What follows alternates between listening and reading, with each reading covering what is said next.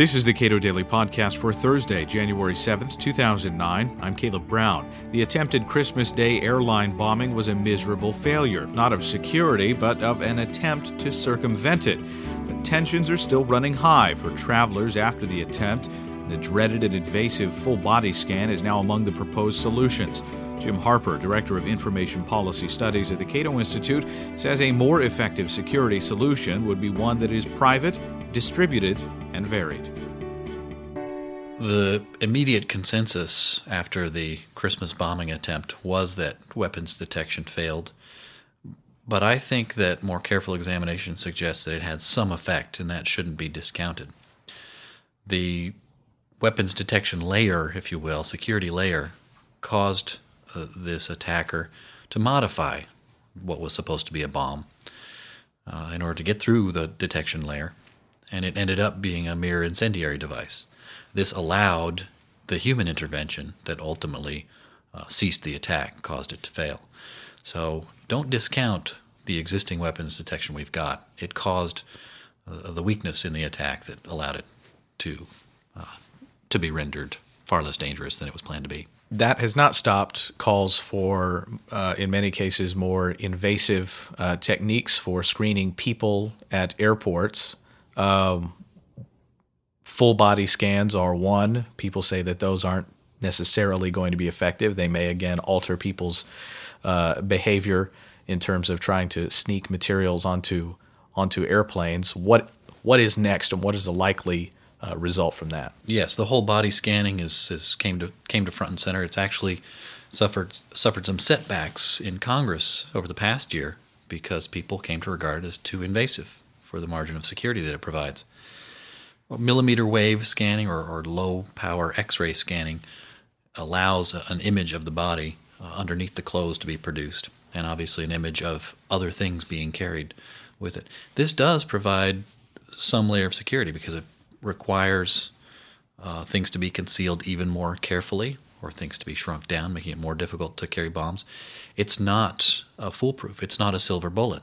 Obviously, people can hide things more discreetly than they have up to this point, including the use of body cavities. And I don't think we want the TSA to follow that lead for all of us travelers every time we go to fly.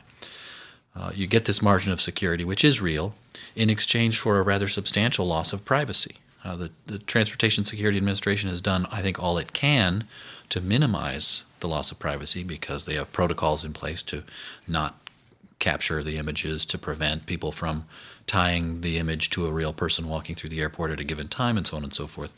But for many people, still, it's inappropriate for somebody to see them naked during the course of the day. That's perfectly natural for people to say, I put on clothes so that nobody sees me under any circumstance, and I don't accept this. So we will have a debate about the margin of security versus the loss of privacy in this whole body imaging technology, and it'll be interesting to see how it comes out. Why do these types of decisions even have to enter into the political sphere? Terrorism is uniquely aimed at governments. In fact, one of the earliest terror attacks ever, I believe, was in Peru. They commandeered an airplane in order to leaflet Lima with political messages.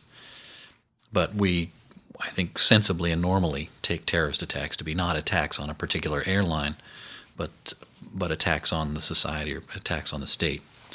Nonetheless, it isn't a given that attacks on airlines should cause airline security to be nationalized. If that were the case, attacks on malls would cause mall security to be nationalized, chemical plants, and so on and so forth. The point that there is vulnerability is not a case for federal authority. And arguably, airline security would get better in at least two ways if it were restored to the responsibility to be the responsibility of airlines and airports. One way is that the security measures that we have now, I think they would likely be largely similar under a private regime. They would be integrated better with customer service, with privacy, with choice. There are choices at the airport now, but the TSA takes pains not to make us aware of them. Many people are upset and threatened by TSA behavior around the choices that we are supposed to have. In a private setting, you can take your money to another airline or to another airport in a lot of areas. And so the security measures, which would largely, again, be the same, would be conducted with grace and with courtesy, the kinds of things you get when you go to a store and they say please and thank you.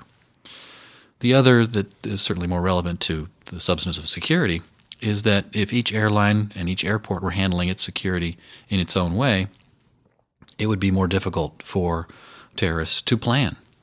What we have now is a sort of security monoculture where airline security is pretty much the same from airline to airline. It's pretty much the same from airport to airport. And so a diverse security system, the responsibility of airlines, might run better for customers and also might provide better security. They're obviously in a position to secure themselves, and they have the financial interest in securing themselves that the TSA and the government do not. And effective, potentially lower cost security measures might emerge where they may not emerge with the TSA in charge. Certainly, the TSA doesn't have any natural incentive to cut costs. They benefit from increasing costs, increasing the number of employees, and so on and so forth. And there are plenty of debates about TSA employment policies.